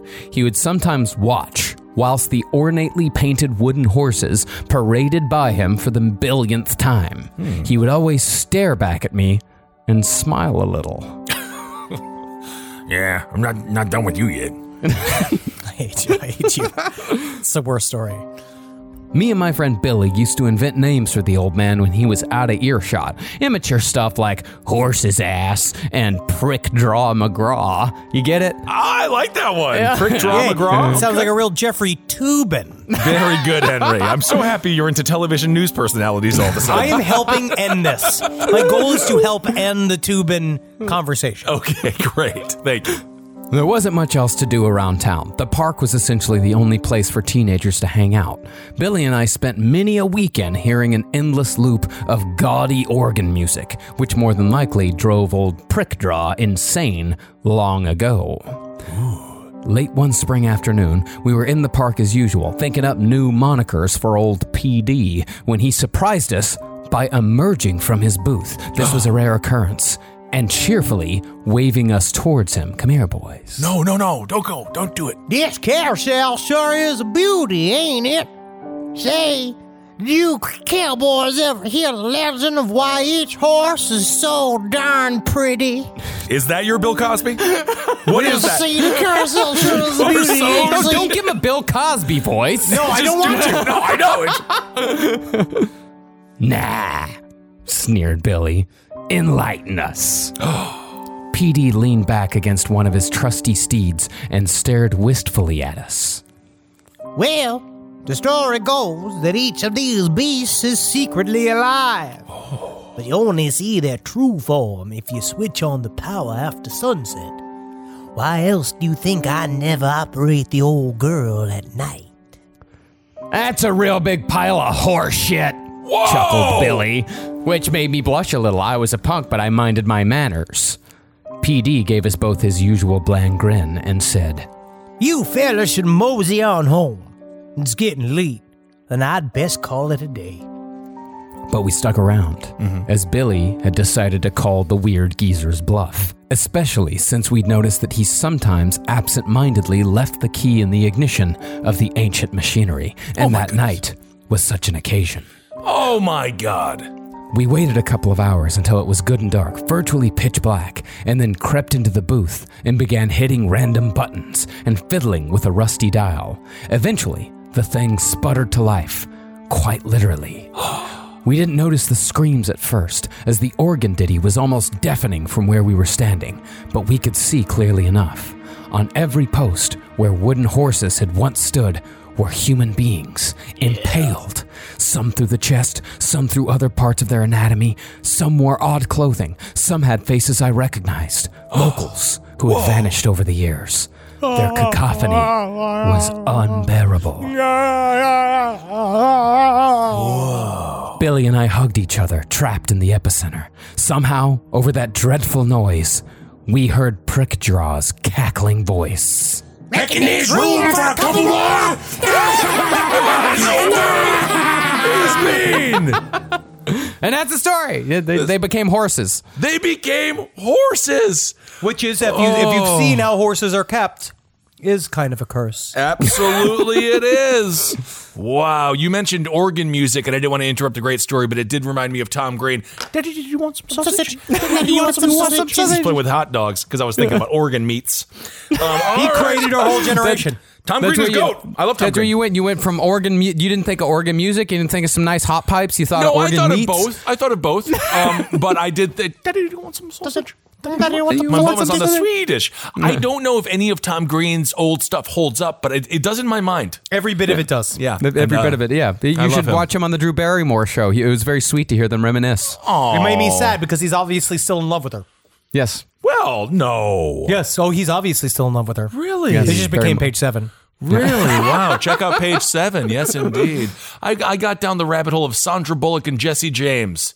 I think she really loved him, too, but he cheated on her a bunch. Now, this is the story that you sent me. I sent you good ones. You sent me the story. I'm going to do this. We only have one more each, folks. Whew. I know it's been a journey so far. But here we go. This one's called The Weird Doll with Brown Eyes. His daughter came home with a weird doll that day. She seemed pretty excited about it. He was happy that she was happy, but there was something about that doll. Whenever he saw the doll, whether it was lying in the living room or his daughter's room, it always looked at him as though it was staring at him. Its eyes were so real. He could not shake the feeling that they were following him. Those big old brown eyes. Sounds like he wanted to have sex with his daughter's doll. Hey, man, it's lonely being a father. Yes. Ask every father you know. Absolutely. He found the doll lying on the table one day and found that its eyes were bloodshot. Oh, it's Smoking weed. It's like Towley from South Park. That could not have been possible. It was a doll. It was not alive. It was a doll. That very moment, his daughter flounced in and grabbed the doll. I don't know what flounced in means. It's Miss Piggy movement. Love Miss Piggy. She said, "Look, Daddy, look, Daddy." She said, I drew on her eyes," and skipped away. So there we go. That's kind of a nice explanation. One day, the father heard loud thumping noises from his daughter's room. He ran to her room and found her playing with the doll with a newly formed scratch upon her cheek. He asked her how she got it. "Oh, it just happened while I was playing with the doll." Now it kind of sounds like Puffin. It does. He left the room perturbed. I don't know why he would be perturbed, though, but he left the room perturbed. He was perturbed because he had noticed how weird he felt when the doll was around. He had noticed how strangely attached to the doll his daughter was and how strange the doll's eyes were. What he did not notice, however, was a small, squeaky, broken voice whispering the words, "Don't go, please." That's kind of scary. "Don't go, please." "Shh, little dolly," said the little girl. "We don't want Daddy to ruin our play." She's torturing the alive doll. Whoa, she's mean. She is making life bad for Annabelle. Yeah. Wow, Annabelle. Flipped it. Cool. All Yeah, flipped right. Very nice. I like it. A lot of dolls today. So this story is a little bit different, but I like it. You like it? I'm getting so good at acting. You really are. You like it? You gotta get back into commercial auditions. Tempus fugit. I'm not an Arctic researcher. I'm not even a natural scientist. I'm a graduate student in business marketing. She really said, it's like, I didn't ask any of those things. And I drug women in order to put them to sleep so I can feel their body. Okay. Still, when I caught wind of the opportunity to make serious bank by babysitting an international oceanic research station in the far north of Canada over the winter, I jumped at the chance. And why wouldn't you? I mean, how fun does that sound? It would also give me loads of quiet, boring hours in which to write my doctoral thesis called Money Making Money. Money making money. Make your money Boom, work for flip you. it. That's Boom, what flip he it. writes. He actually wrote the book that you learn Boom, Flip It from. Boom, flip it. The entire station was crewed by me and two other students, a second-year geophysicist and a fifth-year English literature student. Our duties involved simply running nightly checks of the station and the seismic monitors. We all had work to do, so we typically only interacted in the cavernous mess hall at breakfast and dinner. It takes you 5 years to get an English lit degree? Yeah, it takes a long time to go to school and then not have anything to be hireable for. Oh. Yeah, it took me 5 years to get a creative writing degree. Look at him. Look at him now. Look at that. Yeah, look at me now. Look at me go. New York Times bestseller, Marcus Parr. Yes. That's honestly, you are the tail. You are technically. You technically did it correct. Yeah. There are other people that are screaming that have been writing and can't do anything. Yep. Yep. Maybe they've been writing on Post-it notes. Hey, days seem too short to you? David, the literature student, asked one morning. I replied that they should be this far up and that they would continue shortening until we entered constant darkness. No, I mean the whole cycle. 24 hours isn't 24 hours. With that, he wandered off to eat a Pop-Tart and left me thinking there was something about the shortening daylight that interacted with his perception of time. So this guy is saying like blow your mind shit, and then he just bites into a strawberry Pop-Tart? Too much sugar. I guess. A week later, I emerged from my quarters looking for cookies. David was sitting alone in the mess. Ready for the nightly check? I asked. David seemed taken aback.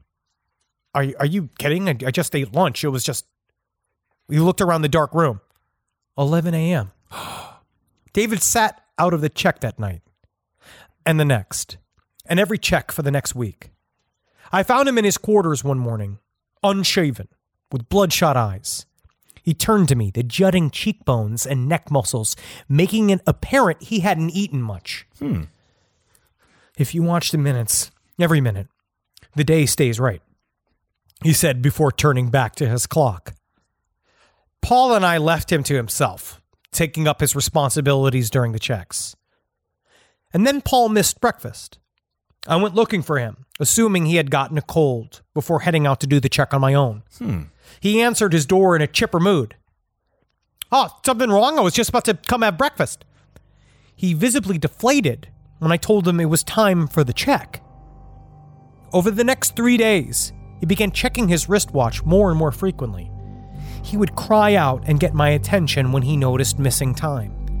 I never corroborated his experience. Time seemed to flow normally. Paul has taken up a table far in the back of the mess, one arm extended to keep track of his watch and the other keeping notes. I've been doing the nightly checks myself for 3 weeks. 2 nights ago, I checked off the last seismograph and turned to hit the mess. Daylight shone in through a window, light that only peeked out around noon each day. I had been on my check for 15 hours. It felt like 30 minutes. Whoa. I love that, because if it was a movie, then you could have a funny line being like, well, I'm not really missing it. You know, like, where was all the time going? Like, we have a lot of missing time. I can't really say I'm missing it. Wow, very scary. Cool, if you think about time. We've been talking a lot about time this year. Well, it's because we're experiencing every single second of it. Little moment.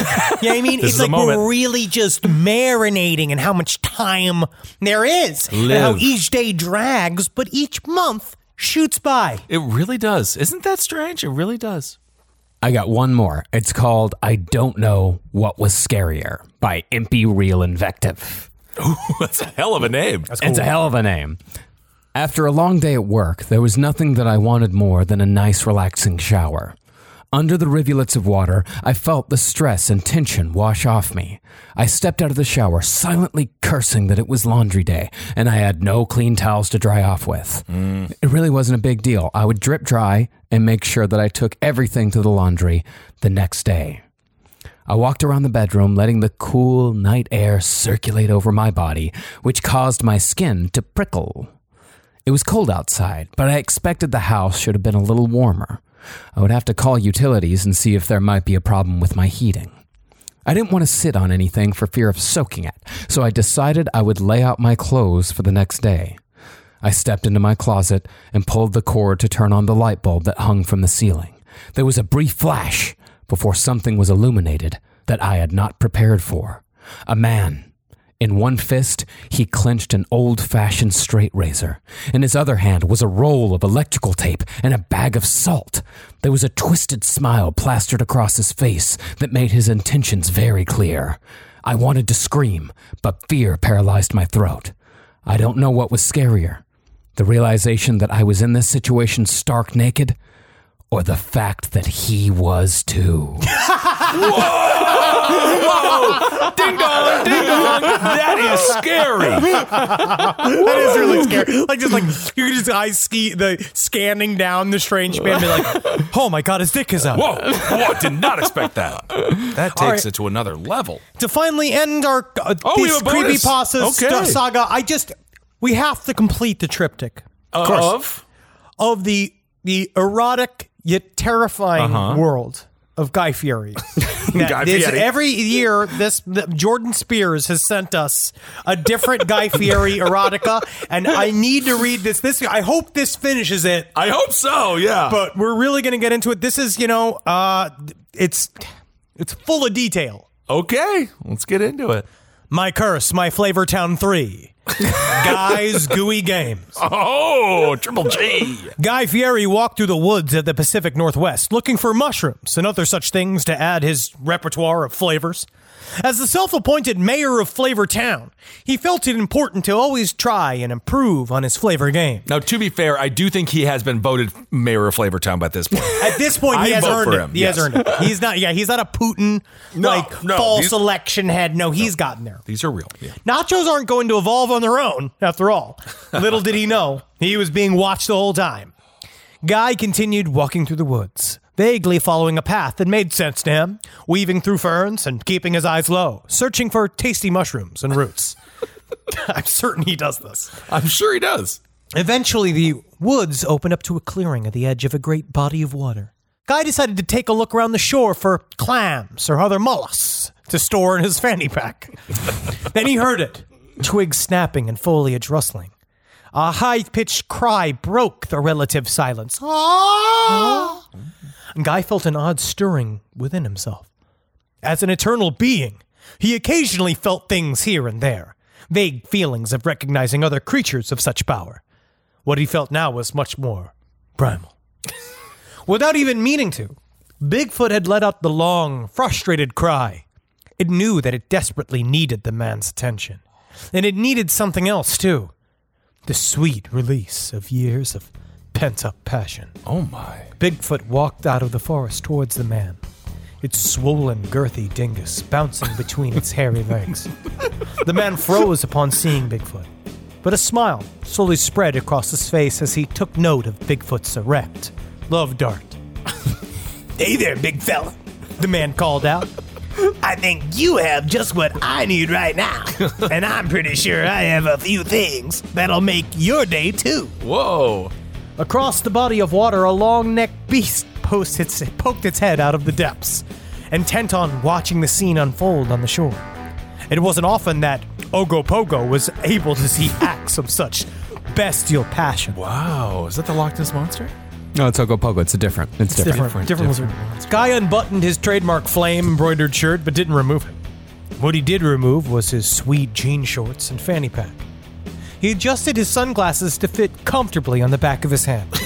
Standing there, with his own engorged love muscle exposed in the bright sunlight, like some kind of golden god, he waited for the Sasquatch to make its move.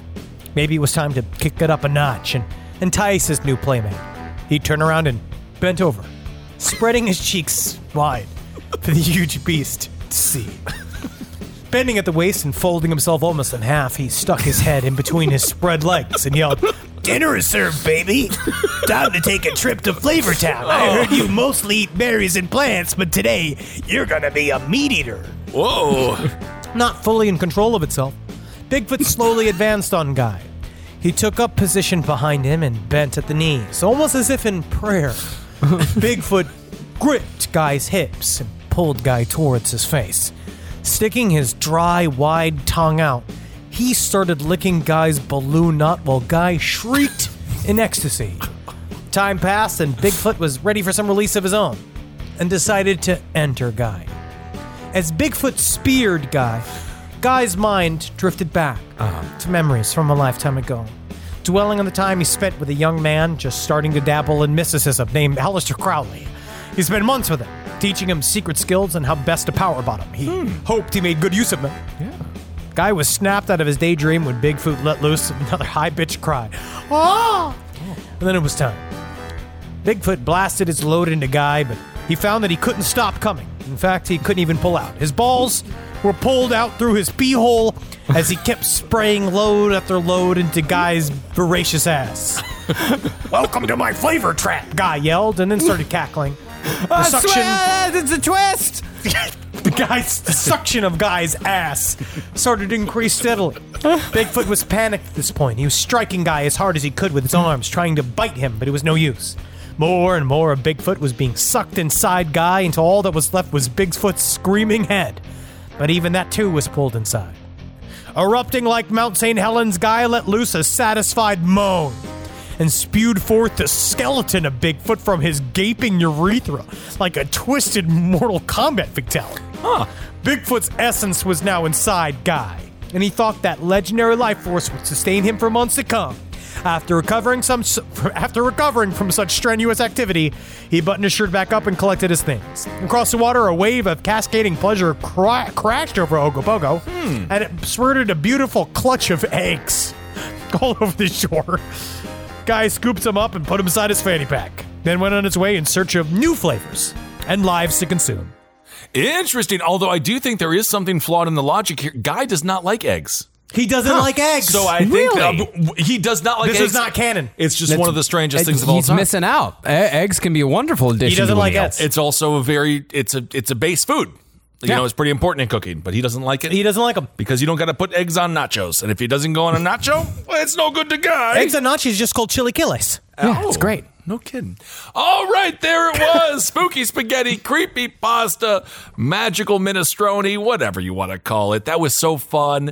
And are we going to be doing this? We'll be doing some more creepypastas as well, right? Every once in a while. Yeah. We normally like to leave you wanting more when it comes to the creepypasta. I definitely think they want more. They are. I don't know. You know, in certain stories, I think that once they get through the Post-it note scenario, like once they get through all of that, that was the scariest tale yet. That was a twofer. But we're in spooky season. That's why we want to keep it spooky. Next week we're gonna get fucked up though, which I'm very looking forward to. It is one of the most unbelievable stories I have ever came across, and it's true. All right. Well, I hope when you say came across, you did not actually do that. He doesn't come anymore. Well, yes, he does. Of course he does. Yeah, you saw, but I thought you build. I thought you mostly you have. Came today. He's not Sting. I came today, Henry. Why you make this man admit this over the national broadcasting air? I'm glad that you did. You keep talking about how I can't come, and you He keep comes all saying the it time. over and over again. My semen, my business, Henry. My semen, my business. Listen And to that's that. why- You forced me. You forced me to this fucking position. You did force him. He didn't force you to say so much. But And that's when we'll have our first My Semen, My Business shirts coming out on lastpodcastmerch.com. If you go and check it out, you can yourself can tell other people to pay attention to themselves and their own semen instead of getting to my semen business. my semen, my business, and business is frothy. All right, everyone. Well, thank you all so much for listening. Hope you're doing okay out there. This week we got twitch.tv/Last Podcast Network, Saturday night, 6 p.m. Pacific, 9 p.m. Eastern Standard Time. We got Marcus Parks. I've been saying Carolina Hidalgo Parks just because it's fun. Yeah, you can say it. I mean, it's technically her name, but It is her name. Yeah, Carolina Professionally, Hidalgo. she's Carolina Hidalgo. Yeah, because if she changed her name to Carolina Parks, it would be an ungoogleable name because it would just bring up a bunch of parks in North and South Carolina. Yes, Absolutely. you're completely Yeah. correct. Honestly, that's incredibly smart. I didn't even think about that. It's just her name. Yeah. Wait, I knew because, when you type in Marcus Parks, it mostly brings up Marcus Parks named after Marcus Garvey. Interesting. Oh. Yeah. Wow. No, who knew? Yeah. Wow. Yeah. Really interesting. I didn't know any of that. Learned Wow, that one. What a crushing blow. Yes, indeed. What a crushing blow to a broadcaster. But yes, we are- also Ed Larson is on the stream as well, so you Yeah. can see his blood pressure on there as well. And so we're going to try to do more on the Twitch. So November 1st, actually, Eddie, myself, and Travis Irvine, not Travis Morningstar, we're going to show snippets of our little documentaries that Travis Irvine made. That's great. And then you with can us. also do And- audience interaction, do all that kind of shit. So we're going to try Yeah. to keep that Twitch stream coming out. And this Hell week's charity for Haunt Your House is we are raising money for Autobar, which is one of the first venues that we ever performed outside of Iconic. New York as Last Podcast. Murderfist performed there, Cowman performed there. It's a Melt very Banana. important spot to band? us. Yeah, I Oh, love that. Mel Banana's fucking sick. But I miss Autobar, and I hope that they do well. But that's what we said before. In this time period, I don't know what the fuck we're supposed to do. It seems to be because the government won't do anything, we all have to choose a business that we want to live. Well, we can take care of it, and let's just try to help out as much as possible. And we owe a lot honestly- to Autobar. Autobar gave us a chance way back in the early days, so we're supporting. And thank you all so much for everyone who has donated, been watching the stream. It's We've been got, incredible. About 10,000, or almost 10,000, like $8,000 has been raised. It's been so great. honestly, thank you all so much. I know purse strings are strapped right now, so the fact that you are giving is really awesome. Those of you that Yeah. can have been, and then honestly, just having you be there, it's just so fucking cool because I think during this time period, we all kind of need each other. We need you as much as you need us. I'm very excited that we could be here making yucks during the apocalypse. All Hell yeah. right, apocalypse. But good. Apocalypse. It is apocalypse. Yes, it I is. feel that. But thank you guys. Happy fucking Halloween. We got a week of it left. There's still a week of Halloween. You know? I love it. Halloween is in the heart, so it really doesn't matter. It's a year-round. Cholesterol's in my heart. Yes, indeed it is. That's the true horror. Okay, everyone, hail yourselves. Hail Satan. Hail Gene. Magustalations. Hail me. Hail me. I will if you write it on a Post-it note. That is just the dumbest fucking way for a demon to communicate. Well, tell it to the demon. I just did. This show is made possible by listeners like you. Thanks to our ad sponsors, you can support our shows by supporting them. For more shows like the one you just listened to, go to lastpodcastnetwork.com.